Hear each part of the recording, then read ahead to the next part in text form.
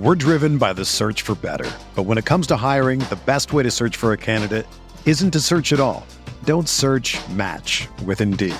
Indeed is your matching and hiring platform with over 350 million global monthly visitors, according to Indeed data, and a matching engine that helps you find quality candidates fast.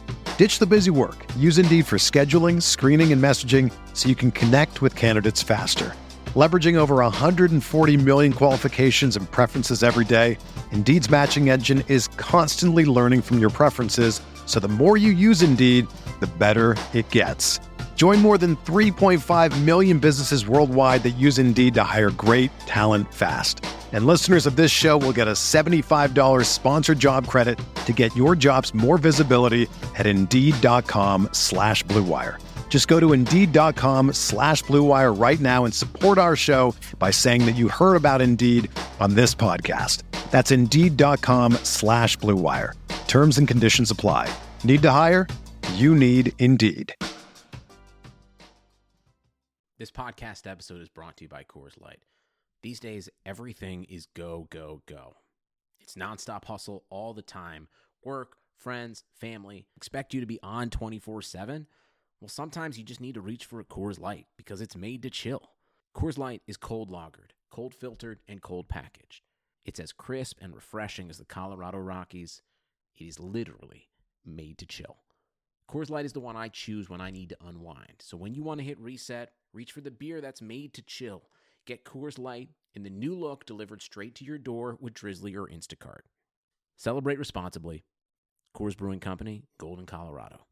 You can't control what's outside your home, but you can control what comes in. Because Clorox disinfecting wipes kill 99.9% of viruses and bacteria, including COVID-19 virus, when used as directed on hard, non-porous surfaces. So whether it's from dirty doorknobs, dirty shoes, or something else, outside germs won't stand a chance. When it counts, trust Clorox. Kill Pseudomonas, Salmonella, and influenza virus type A2. Kill SARS-CoV-2 on hard, non-porous surfaces. Use as directed.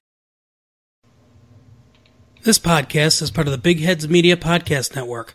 Go to bigheadsmedia.com for more great podcasts. Hey, hey, hey, hey, hey, hey, hey,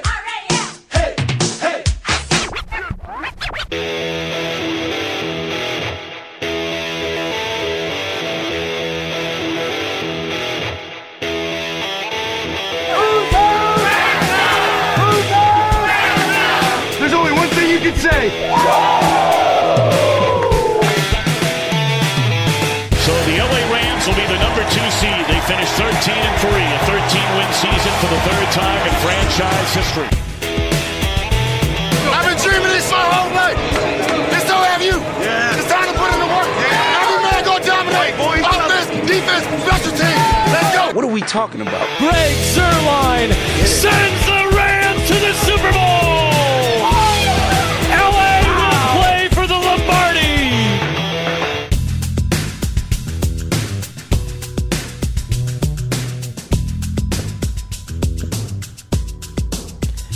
Hey, welcome to Rams Soccer Radio. This is Derek C. Paul, my co-host, my partner in crime on this Sunday evening. Michael Stewart, a former Los Angeles Rams defensive back.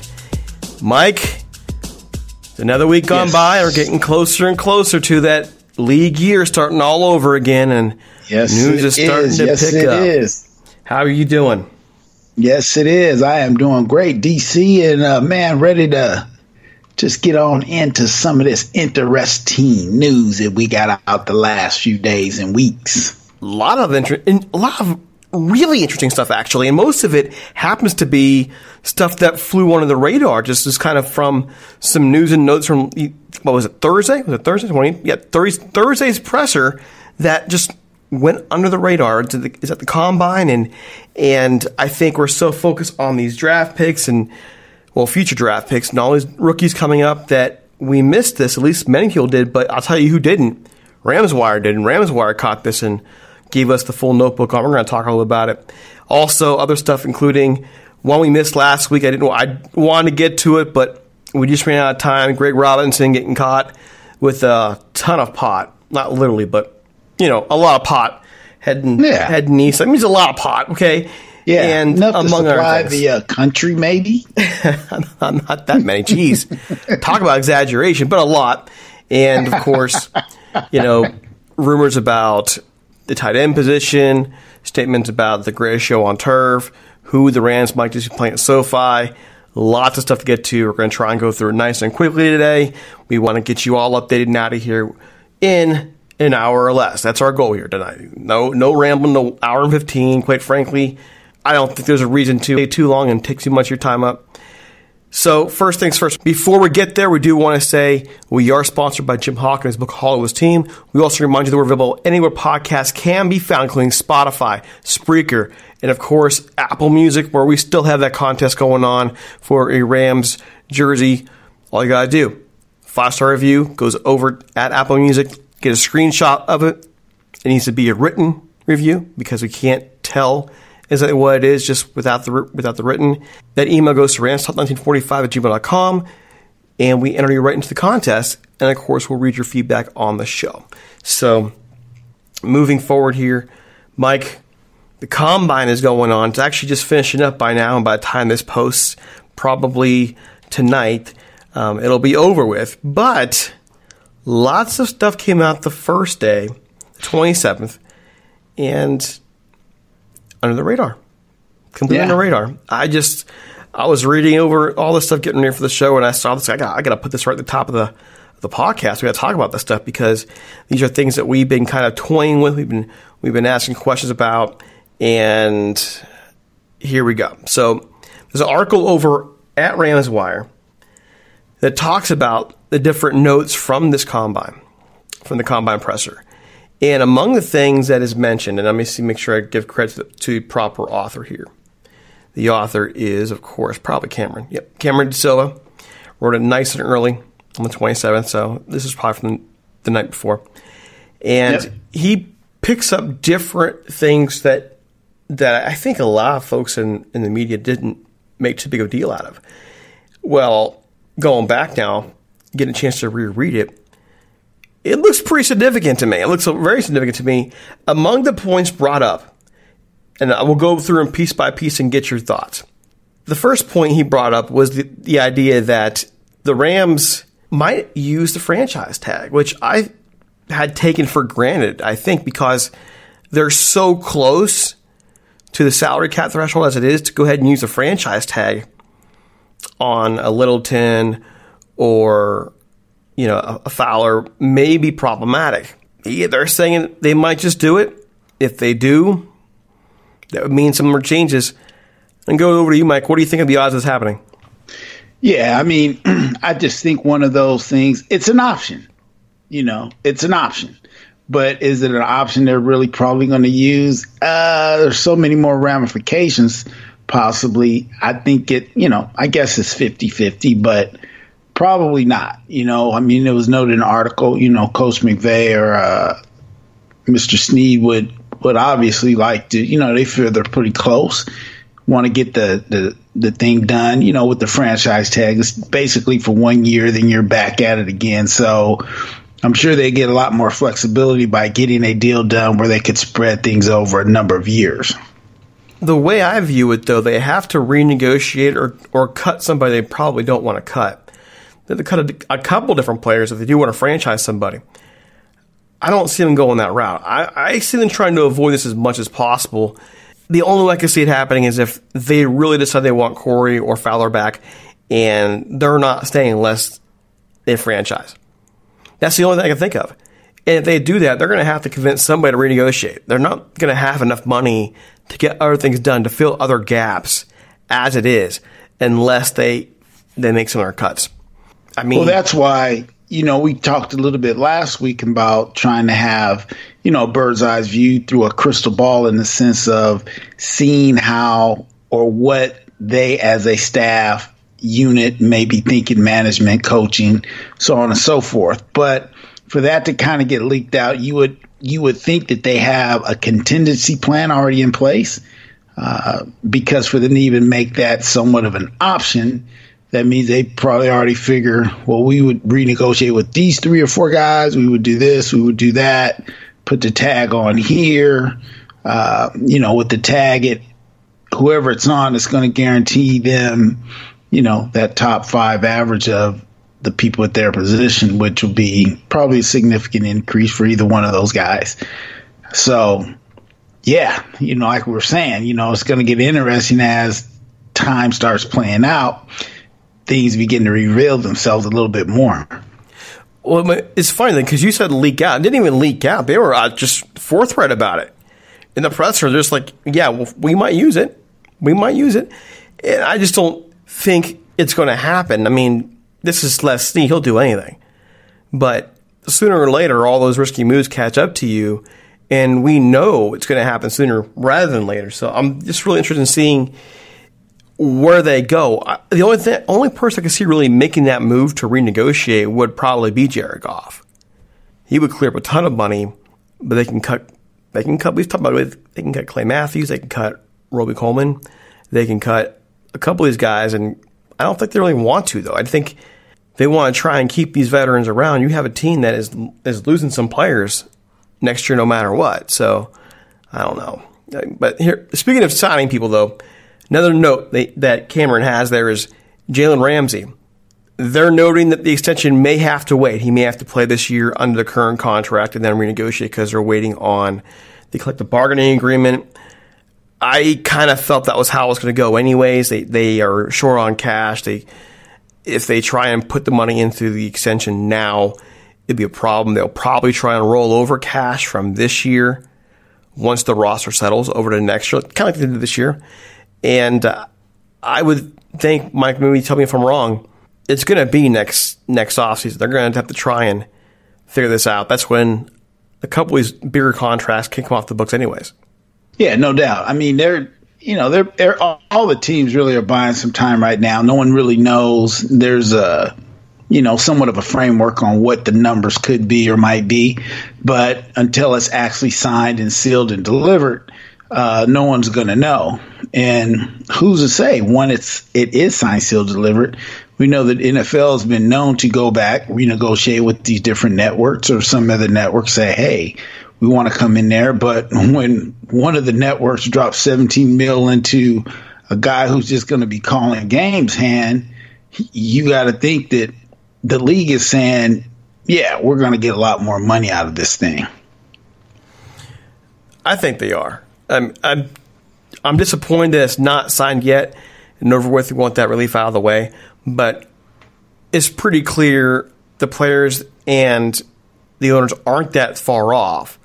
Although, I don't know if you saw this tweet from Michael Thomas from the Saints talking about Tony Romo getting that contract for $17 million a year. And he's saying, this is why I'm saying don't sign that contract. Look at what people like Romo are getting. They're not even playing football. I'm paraphrasing him. I don't know, but you're getting paid by two different entities there. I'm not sure why you would go there, but yeah, there are some folks who are saying don't sign it. Go for more money. What do you think? Well, I'm probably going to, obviously being a former player, get as much as you can. I just do think it's a little interesting. Again, you can say two different revenue streams, but not really, TV contracts and basically is where a lot of the money for the NFL salaries are coming from. So that's where that pool of money is going to pay, announcers who are announcing, whether it's Romo, Aikman, and go on down the list. But it just kind of eye-opening in the sense that if a guy who's been a player made decent money while he was, but making a tremendous amount more by just calling some of the games, talking about football, that just seems a little bit different. Obviously, there's a lot more expenses with, teams, travel, injuries, and care and all that stuff. But it's just food for thought. And having been in those negotiating rooms is the typical first time they come with the deal means there's a lot more on top of that. Yeah, but on the flip side, though, they still are different entities. CBS are the ones who are going to make the decision to pay Romo for that money, for that time, for that job, okay? The NFL is not making the call. CBS is paying the NFL for rights, but the NFL is not paying Romo. So, they're related, but they're not. It's two different paychecks. Two different groups are paying that paycheck, even if the money is in some way, shape, or form coming from similar revenue circles. Well, the idea, though, is simply this. If the talent is on the field or the marketing or whatever you want to call it, then why wouldn't more money be in that pool than outside of that pool? So that's ultimately kind of what it comes down to. TV contract is going to come from a CBS, a NBC, ESPN, Fox. Now there's talk about, Netflix and everybody else getting in on it. So as these TV deals go up, and up, the NFL, what are they representing? Well, on one hand, they're representing the players, the commodity that's on the field. So if you look at it from that standpoint, in my opinion, there's always more money to be made. Well, there's always more money to be made. I'm just making the point that there's two different signatures on those paychecks. One coming from CBS, one coming from the NFL, and therefore it's two different markets.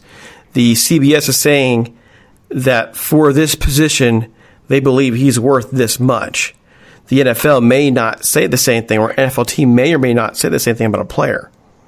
It's a different market. One's TV analyst market, what they think he's worth, versus the NFL saying, or a team saying what Michael Thomas is worth. And by the way, Michael Thomas is probably going to make around that first contract, won't he? Like 17, 18 mil? Well, you would hope so, but I guess when I look at it, I'm looking at the pool of money. The pool of money that player salaries will come out of is going to come from the collective TV contracts that the NFL is able to negotiate for themselves. So when you're talking about the pool of money, yes, then it's coming from the same entity per se. Does that make sense? But it's not the same pool, though. Why not? Well, because the money that CBS is paying over to the NFL, that's earmarked money. That money is from them already, and then CBS is paying Tony Romo for the money they're getting from advertising. That's a different section right there. That's their revenue, and the NFL is getting their revenue from the networks. It's right, a different revenue stream. But what is CBS? A TV network. A network, right? Yeah. A TV network. So they negotiate the rights. NFL, hey, we want to show your commodity on our station. Cool. We're going to negotiate and we're going to give you X amount of dollars for those rights. Cool. That same network hires announcers. It's not like it's a whole nother separate entity. It's just we're hiring announcers ourselves. We negotiate a contract for all teams through NFL. But it's a different CBS, revenue stream, Mike. How so? Okay. How is the NFL getting their money? NFL gets their money from the network deals that they negotiate. Okay. So how is the network getting its money? The networks get their money through advertising dollars. Okay. That's a different stream. No, it's not. Yes, it is. The advertising. Well, it's. You could say it's a different stream, but the NFL or the networks, they're able to say, "Hey, we're able to show X amount of TVs games on these many Sundays. We're going to now go out in the marketplace and then sell the advertising minutes to whatever entities." CBS is still at the top of the heap. Well, sure, but this is the idea of you're taking your money, CBS, and you're investing it in what you think is going to make you money. So they're investing in the NFL, in that TV contract. And then they're investing in an analyst they believe helps present their presentation of the NFL. That's still different streams. They're paying one avenue here, and even though they're related, they're still separate. So if you're talking about a player who's making money, I mean, the NFL is making money from different streams, right? They're making money from CBS, they're making money from Amazon, because they're contract out to them. They're making it from NBC, they're making it from ESPN, which is Disney. Where else are they making money from? Radios as well. Radio concessions. Yeah. Come down the line. I mean, that's still a different stream. What I'm saying is, I think is what I think we're saying somewhat of the same thing. I'm saying CBS is at the top of the hill. If there's no NFL games, there's no need for a Tony Romo. So without the commodity in place, NFL, games, players, there's no reason for anybody tied whomever else, Downey, Uber. There's no need for them to say, oh, we're going to just give you a bunch of money to advertise what on where. Then they would have to go to what is a TV show where they could say, hey, this is a top rated TV show. We can sell advertising dollars there. If there's no NFL football players, if there's nobody out there playing, there's no need for Tony Romo or any other announcer. What are they going to announce? But is that not still a separate market?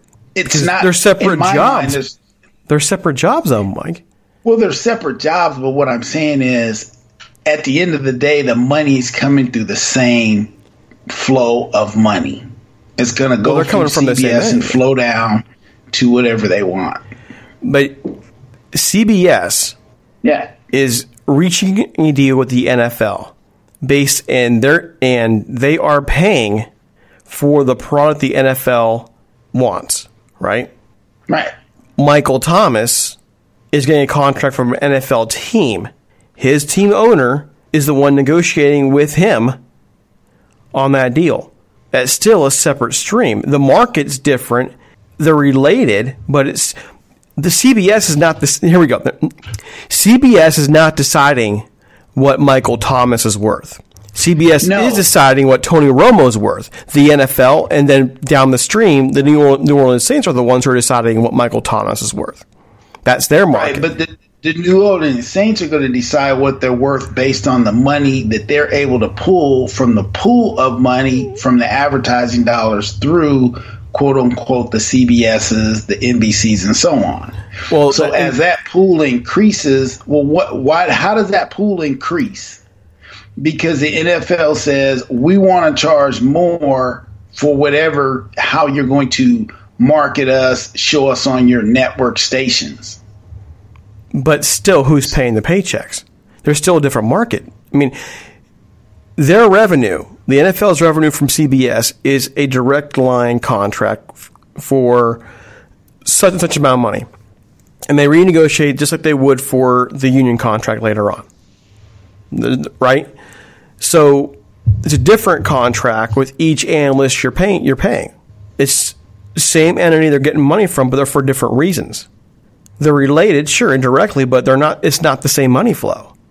No matter what we say, he's not. Michael Thomas is not setting the market for an analyst, just like Tony Romo's not setting the market for an NFL receiver. No, but I guess where we're different is simply this. I'm saying at the end of the day, the money is coming through really the same stream. Now, if you have a stream and you put a diversion, you build a beaver's nest where, okay, this water is now going into that river and then that water is going into that river. Yeah, if you go back up the river far enough, you're going to see that river water is coming from the same stream. That's all I'm saying. Yeah, at the end of the day, you can say it's a different entity. It's the NFL team. Without players, there's no NFL team owner. Then there's no network to be on, and therefore there's no CBS to try to show games and then go out in the marketplace and get advertising dollars for CBS. You can flip it around and say, well, if there's no CBS who will put all the money and research into the technology for building that network across the country and so on and so forth. You could always flip that around. Well, that's not true because Bob Johnson built a network that was called BET with his own money.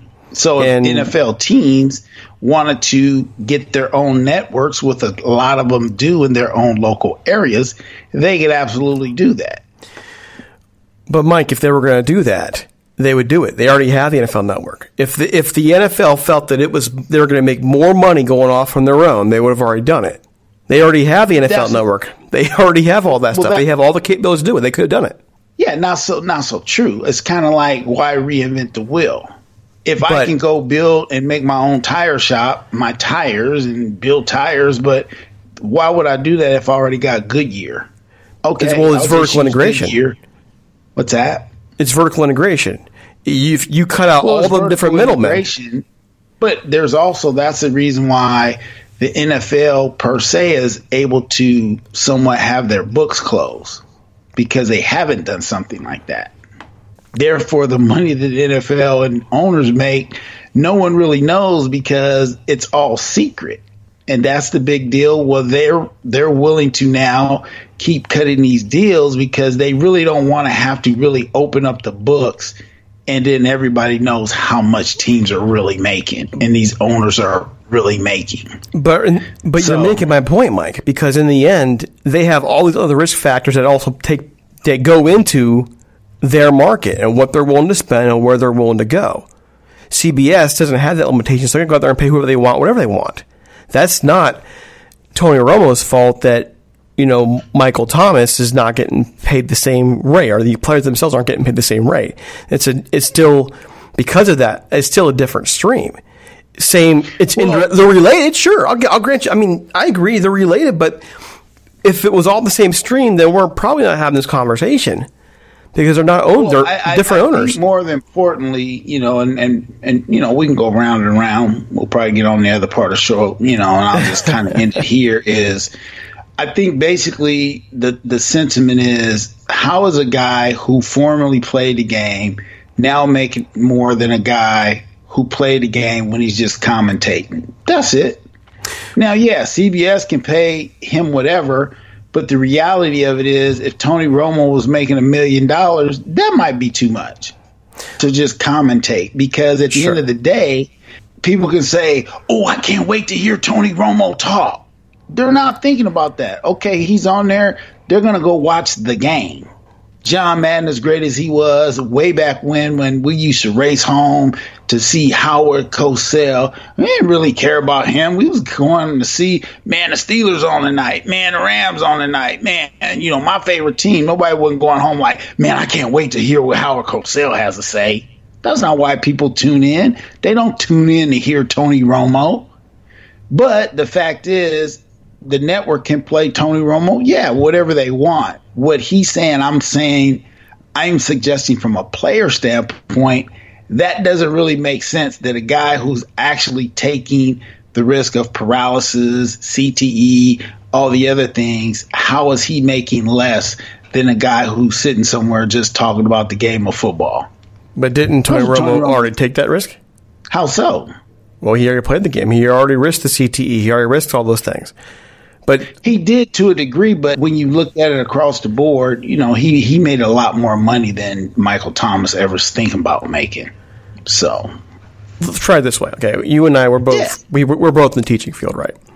Now, yes, without disclosing our salaries, would we say we, in the grand scheme of things, given all that we do, are paid what we're worth? Not at all. Okay, that's just, who sets the market for us? The districts. Okay, so the districts and the California. field. Okay, the districts, the state of California plays a role in it for you. Ohio does for me. Right. But I mean, I would argue that all these teachers across the country played a major role in these folks getting educated, both at the college and high school level, to get where they are. So I should be paid a lot. I should be paid much more.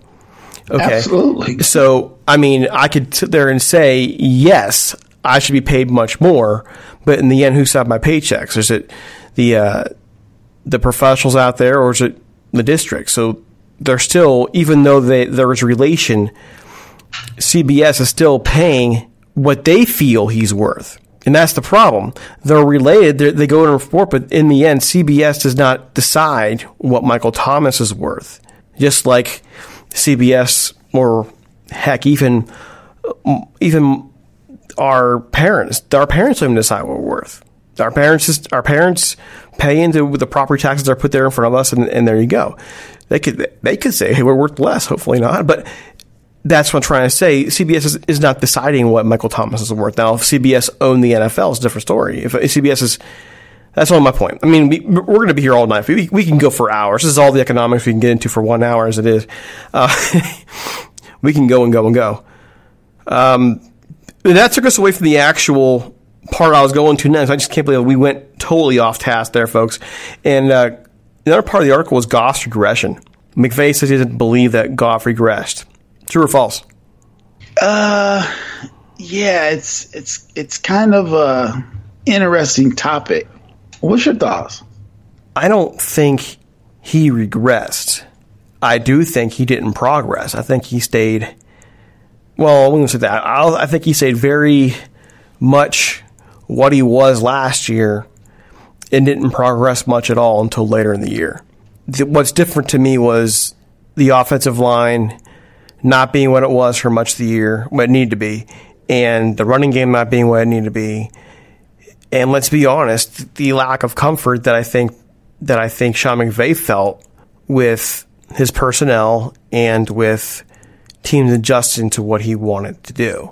I don't think this really has much to do with Goff regressing at all, because he showed those same flaws at the end of last year. He showed it sometimes in the Super Bowl. He showed it sometimes down the stretch. The loss to the Eagles in 2018, the loss to the Bears. We saw all that. I just don't think he improved that much. I think we saw some late in the year. I think we can agree on that, can't we? Yeah, we can. We can. I think he came in this season and didn't really. I get the impression he didn't put in the work that he needed to put in to go to the next level. That's what I believe. I don't think he got worse. I just think he didn't get better. I think other factors. Well, I think one point needs, maybe put out there a little bit more is, teams had a lot more tape on him as well. And so when you have that can make you look as though you've not put in the work because teams are just better prepared. But the thing is, you have to now double down on your preparation, figuring that other teams are figuring you out or figuring the offense out and things like that. And, go back to the basics. I mean, we saw a lot of times where, maybe just holding the ball too long, errant throws, things like that, not just taking what the defense is giving them, or, and part of that is pressing. And my thing is, when you get a huge raise in pay, you're going to, no matter how much he says, oh, no, I didn't let that affect you, it's going to affect you because internally you want to make sure you're proving that you're worth the payment of that much increase in salary. So I think it had a lot to do with that as well. Teams just figuring you out a little bit more and more tape, and you just putting internal pressure on yourselves, which then compounds itself, or as we saw in certain games, it just looked like being very ineffective. There's one thing with it, too. I think sometimes when you're put in a position where you are actually getting paid a bunch of money and you're not in a place maturity-wise where you're seeing the need to prepare more. So, to me, it very well could have been he's getting paid extra money, he's more comfortable, he goes into the season, realizes that he did not prepare the way he did, and he made things worse by then panicking because he knows he jacked this thing up. I mean, this game is just as much mental as any other sport out there, especially for a quarterback. And how many times have we all gone into a situation realizing, thinking we're confident in what's going on and realizing that I'm not ready for this, and you pay the price for it. That's real life stuff, That can go from a college test down to something else.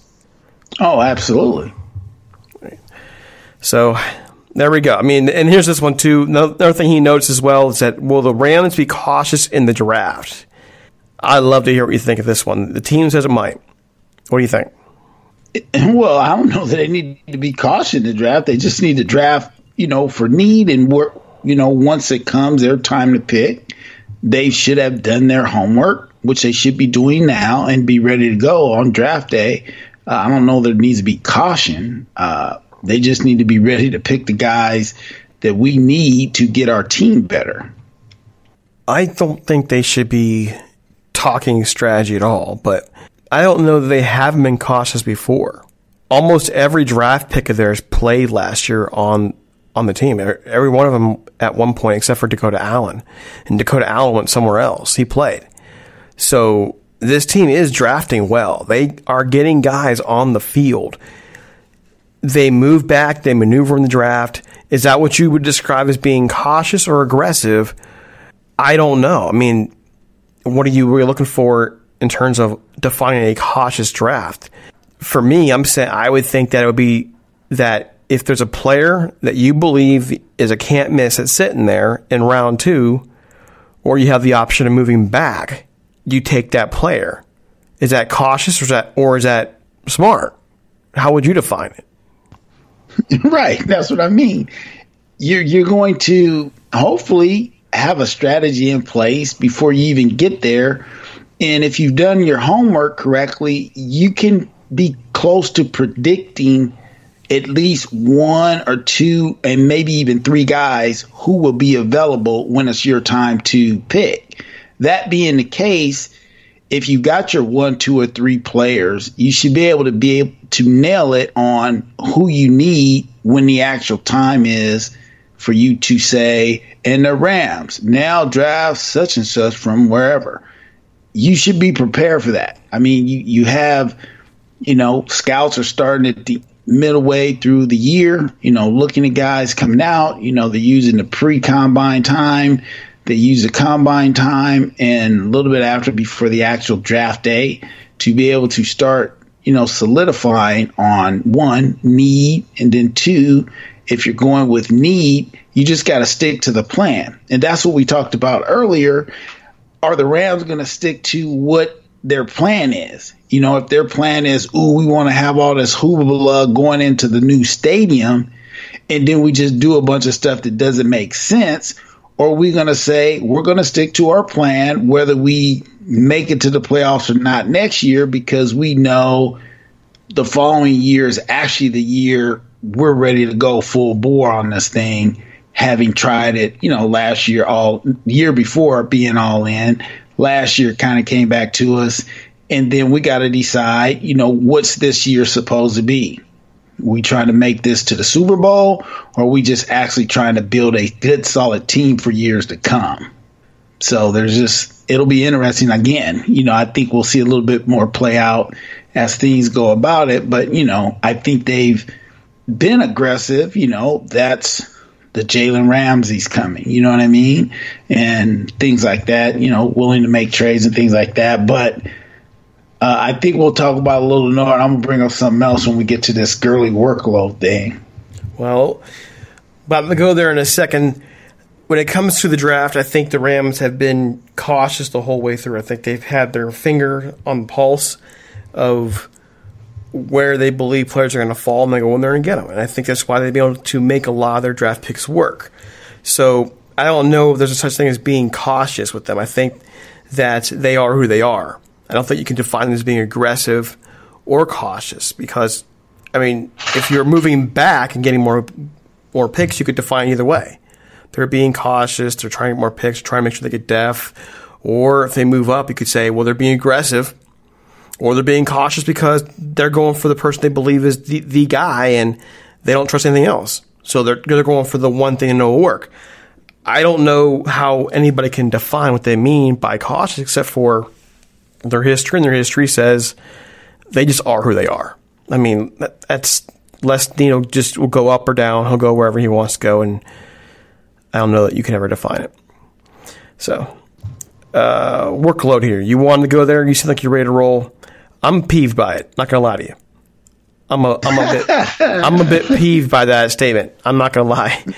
The idea here, Gurley's workload. They don't expect him to reach a higher workload. They expect him to carry about the same workload he had last year, and the reasoning is because they are going to be, they want him fresh, basically. They just want him fresh. Go, Mike. Just go. Yeah, I don't know what fresh and all that means. This is just beyond me. Again, I look at the greatest backs. I look at a guy like Barry Sanders who ran behind lines that weren't lines for NFL caliber. He literally, ran and ran and ran for yards with little to no blocking most of those years. A couple good years, he had a couple good lines. But other than that, you just kind of go down the list of players who didn't have everything that they needed just to run through wide open holes, and they went out there and got it done. A guy like Terrell Davis, he played the game with severe migraine headaches, and went out there and got it done. So, again, this goes back to, and I don't know how his knee is or isn't, but it just seems to me as like I'm going to grind till I get my paper, as they say, my paycheck, my increase in salary. And then whatever happens after that, it is what it is. And so it just seems to me it's like now we're sitting here stuck with a player who they know going into the draft, maybe had limited time as far as his knee. And unfortunately, it seems like he may be one of those guys that, his knee was only going to go so far. I played with a guy, James Washington, came in with a similar situation after having 2 knee injuries his senior year at UCLA, but carved out 8-year career and at a pretty high level.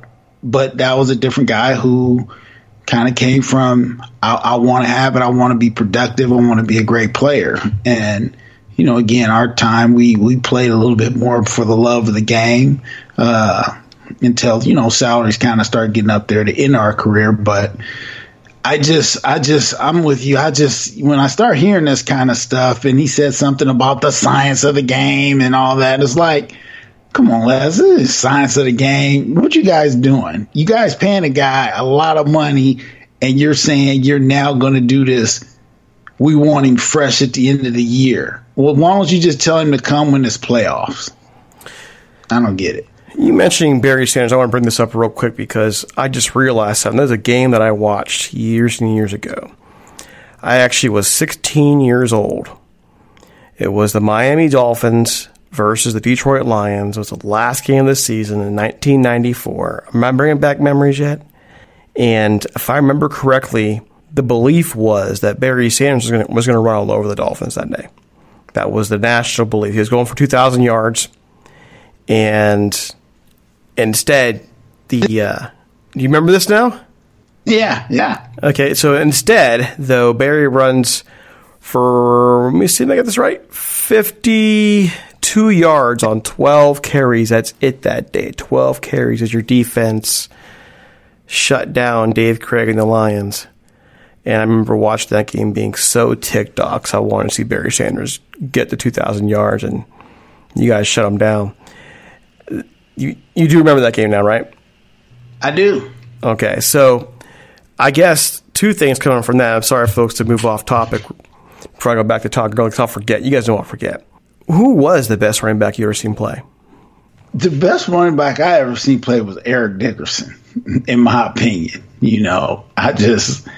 That guy was incredible. And, I'll pull up highlights all the time just, looking at him. And, man, it just would have been interesting to see, had he been able to stay, with us, the Rams, that whole time.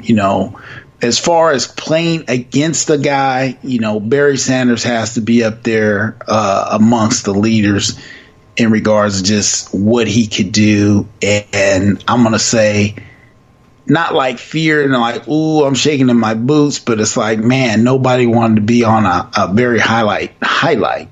You know what I mean? So, he was another great back. Obviously Emmitt Smith comes up, Thurman Thomas comes up, but, those guys had some really good lines that they ran behind. But when you talk about, to me, pound for pound, a guy who had a lot less to work with, you're looking at a guy like Barry Sanders. So I'm going to wrap this back around now. And you're talking about the lines he had and didn't have. And then I'm just thinking of Todd Gurley. And we saw this some in 2016. We saw this some this past year.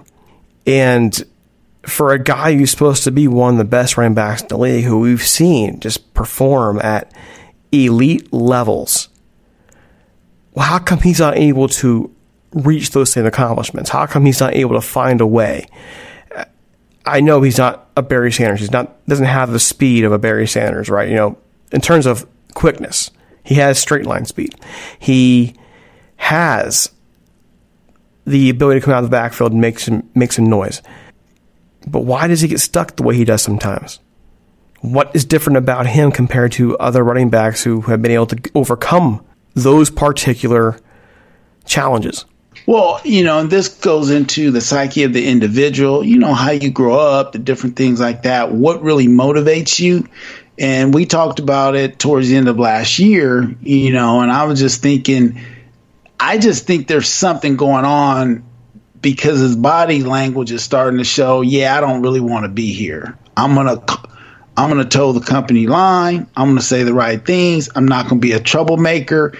But it just seems like something happened in either running back room, offensive room. And I feel like it has to do with, maybe the Rams want to make, Jared Goff the face of the franchise. You just never know. I don't know who was on the program cover last year, but there's a lot of little things like that can get a guy a little bit sideways in his feelings, and then, it's just kind of a wrap. So I just seem like there's just something like that, because when you start hearing this kind of thing, it's almost like he's told them already, look, this is what I'm going to do. I'm going to go work out with my trainer. This is what we're going to do. We're not going to have more than X amount of, it just, I don't know. It just all seems strange. But to me, I just point to something into team chemistry somewhere. On my end, for Todd Gurley, though, just going back and finishing the topic here, for Todd, I look at his situation there at the Carriers and why did you pay him this much then? Why did you invest all this money and bury yourself with all the dead cap responsibilities if you cut him or trade him, instead of just making the tough call and letting him go? Because it took, one injury, and you tried this whole work management thing with him this year and didn't work out well. If you're paying him the money, he needs to be getting carries. And if you're saying you're going to manage him to a certain rate, then what you're really telling me is he's not worth the money you're paying him, and you're admitting you made a mistake. Right. Which, remember, we talked a little bit about, did they pay him because maybe they really believed in him, or did they pay him because they didn't want to take maybe a PR hit? You know what I mean? You got the new stadium. You don't want to start losing ticket sales, seating contracts, and all those things. You're trying to fill seats. So maybe you're not trying to rock the boat a little bit. But yeah, you're absolutely right, Derek. Why would you pay a guy if you actually know you're going to put him on this limited run count? I mean, they didn't know at the time, but you knew his history, though, right? You're making an investment knowing he had this knee injury history in the past. He's had the whole ACL thing done. This is in college. They knew. Right. So why would you go there? Why would you even take that risk? And now it's like you don't want to cut him because of the dead cap hit, right? But then on the flip side of it, you're going to limit his carries. They went from being a team that brought him out of the backfield all the time in 2018 to becoming one of the league's worst at bringing people out of the backfield, numbers-wise. And that's another reason why this offense was nowhere near what we were used to seeing, was because they didn't use what these running backs, that includes Darrell Henderson, by the way, bring out of the backfield. Right. But you remember last year we started noticing, and you mentioned it a few times in regards to Coach McVay, like, hey, man, I don't want to hear that anymore about, it's my fault. Okay, it's getting a little old. But you remember we were talking a little bit about when he would say things like, they'd ask him, well, how come Todd wasn't in at this time of the game?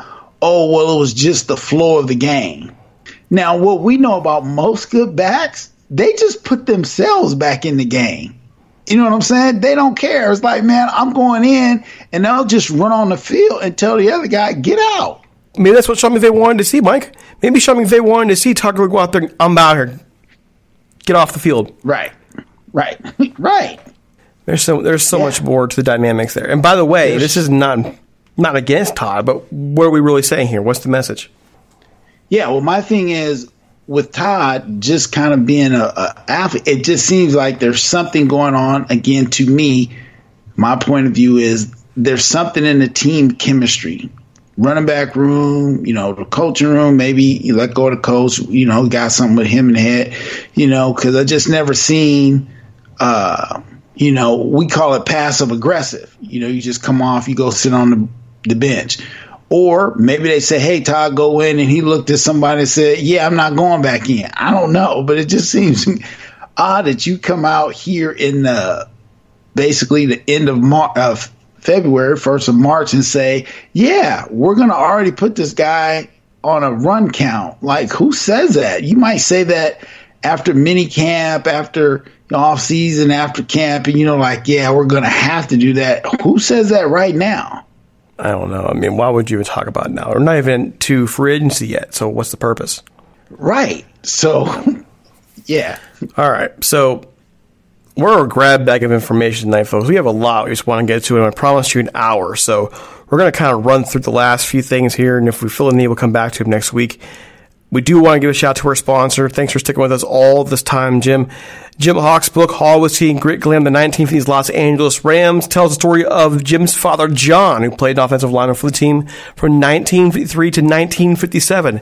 You can check out his son's story of his father and the team he played for in an era of glitz, glamour, and future Hall of Famers. You can read about places like Norm Van Brocklin, Elroy, Crazy Church, Tom Fears, and Les Richter in this story for the 1950s Los Angeles Rams. You can find Hawk's book online at HollywoodTeen.com and on Twitter at HollywoodTeen.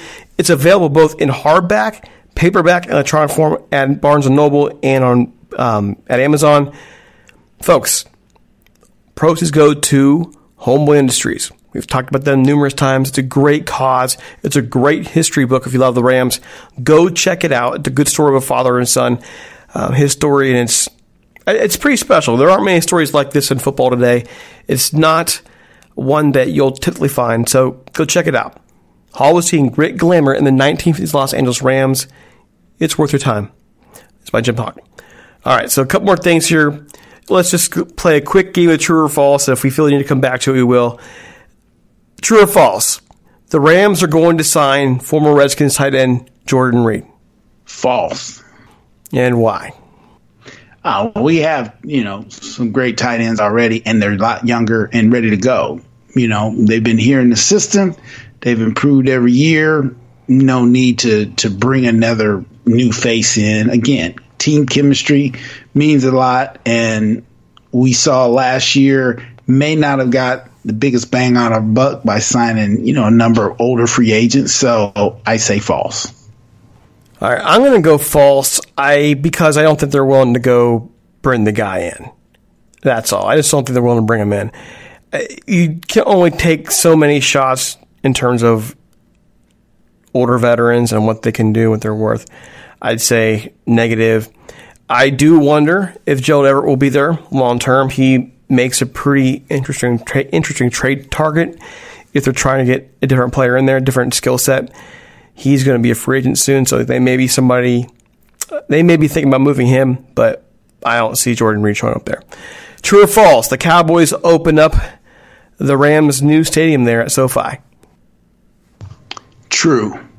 Ooh, you think so? Why? True.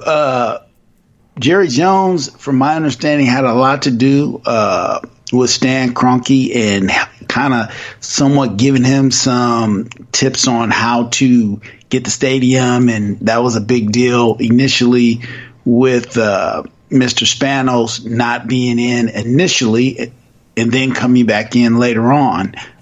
So that being the case, Jerry Jones is all about marketing the quote-unquote greatest team, America's greatest team, whatever they call themselves. So I would imagine for both parties, it would be a huge sellout crowd. So that's my opinion. Okay, well, I'm going to go with no.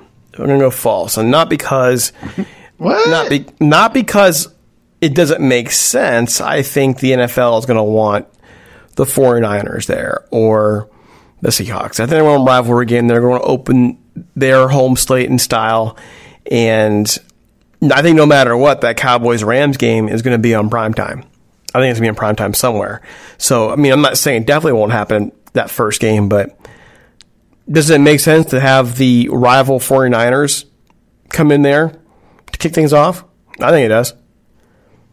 Well, they won't do that because at least my last time, 49ers might maybe more 49er fans in there than Rams. So they may not want that.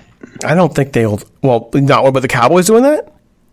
Well, the Cowboys, they're going to have a mixed bag of chips. But if it's the 49er Ram game, for sure, it would probably be more Niner fans. I don't know about that. I think the Rams will be highly controlling on where those tickets go. I think Rams fans will be highly controlling on where those tickets go. Those are expensive. That's going to be expensive compared to what they do now. Well, that's true. But, what happens is guys figure, hey, I can sell my tickets and stay home and watch it. So that's where that thing gets messed up. I mean, we'll see, but I say... You say Cowboys. I do say Cowboys. I mean... Go Cowboys! It wouldn't surprise me. But I don't know. Isaac Bruce recently noted that he believes that the greatest show on turf was better than 2019 Chiefs. True or false? When you start kind of comparing the two different things, I'm going to say... false in the sense of KC plays predominantly on grass outside. Greatest show on turf was on turf inside. So when you're playing inside, the elements are a lot more controlled. They're playing outside and doing some of the stuff that the Rams are doing inside. But the Chiefs haven't done it long enough, so that's why I'm sure Isaac Bruce is like, guys, we did this for a good while. You've had, I guess, a good 2-year run with a chance to have a 3-year run, but I'm going to say that would be my choice, KC, in the sense of just because they play outside. I think it's our night to be opposing. Here we go. I'm going to go with the greatest show on turf. True. And I'll say it this way. One, the Chiefs really struggled through a good chunk of this year. I think some folks forget about that because they got it right at the end. They really did. The Rams were the league's best team all the way through that year. All the way to the end, from beginning to end, they were the league's best team that year. The kind of offense they ran was one that relied on such precise timing that I haven't seen a team do that since. I mean, everything they did was ahead of the game. Doesn't mean that other teams haven't had great offenses, by the way. I'm just saying that what they did was something that even the Chiefs this year couldn't match. So the defense is pretty solid as well. I know you're talking about turf, but they built a team that was built to win on turf. They built that team to win using speed to take advantage of the fact they were on turf, and they did it to the tune of a Super Bowl win. So, I mean, I'm going to go with the Rams, not because they're my team, but because I think the body of work for the entire year shows that. Now, if the Chiefs had come out and finished with the same record, but they were more dominant throughout the course of the year in those wins and had the occasional hiccup, I'd be saying a different story. But, I mean, the Rams they lost 3 games that year, but that last game was when they sat everybody down and Joe Germain started for the Rams against the Eagles, that last game of the year. So, I mean, that's where I'm going to go with it. And last but not least, can we play the old funeral dirge for Greg Robinson, whose NFL career is very likely over, because 157 pounds of pot were found in his possession as he was moving across the country. I got some comments there, man. I just think it's a tremendous travesty for a guy, former first-round pick, who has made a nice bit of money to risk everything on driving some pot across the country for whatever reason. It just literally makes no sense unless, dude has a gambling problem or something like that. But unfortunately, you got these situations where people feel like, hey, man, I can make some easy money, and they risk it all and then end up getting caught because you just can't do dumb stuff. I just think it's indicative of what his entire career has been. If you're out there hauling that much pot, you're trying to make an easy buck, you're banking on getting it done, and that's pretty much what his career was. He never really worked hard wherever he's been. He never was able to fully become what he was supposed to be. He's a bust. He's one of the biggest busts in recent Rams history. And there are poor decisions on the field for the team. There are poor decisions on the field for the Browns, for Greg Robinson, and now a poor decision in life. And it's a shame, man. It's a shame for a guy who had that much talent as a lineman, that much athleticism for a lineman, and then in the end, it's all gone. So, I mean, I don't even know what else to say to that. All right, it's time for us to get out of here, and we'll end the show on a bit of a sad note with that. But yeah, we are looking for sponsors. So please reach out to us at ramstop1945@gmail.com. You can leave us a voicemail at 657-666-5453. We've got a media kit ready to get out to you.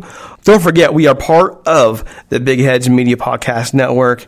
Go check out their site at bigheadsmedia.com. And there's a lot of great podcasts there. And of course, we have an Angels podcast as well. The season is getting ready to kick off here pretty soon. Go over to Talking Halos, and we are now pretty much that podcast is moving in and out right now of the top 50 in baseball podcasts in the country. So we're pretty excited about that. Okay. Any closing thoughts, Mike? Just that, man, it's a lot of things that are going to happen probably in these next 2 weeks that are probably going to be very exciting for us as Ram fanatics. Are we fanatics yet? Yes. I think we are. Yeah. Okay, folks. Well, it is time for us to go. Don't follow us on Twitter at Talk Rams and on Facebook at facebook.com/Rams Talk. You can find me on Twitter at DCIAPALN, Mike at OneDuke23. His is so much easier. Just easier. Also, don't forget us on Apple Music, Stitcher, iHeartRadio, Android, all those places. So for Mike and the entire Rams Talk staff, this is Derek C. Paul saying, take it easy. We're out of here. We're out of here.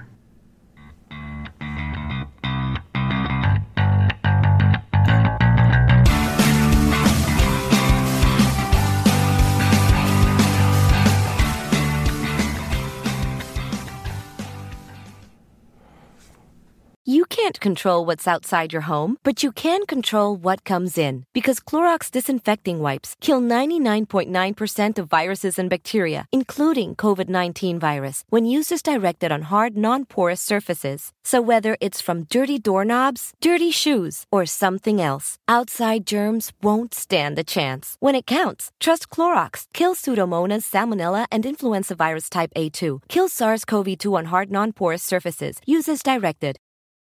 You can't control what's outside your home, but you can control what comes in. Because Clorox disinfecting wipes kill 99.9% of viruses and bacteria, including COVID-19 virus, when used as directed on hard, non-porous surfaces. So whether it's from dirty doorknobs, dirty shoes, or something else, outside germs won't stand a chance. When it counts, trust Clorox. Kill Pseudomonas, Salmonella, and influenza virus type A2. Kill SARS-CoV-2 on hard, non-porous surfaces. Use as directed.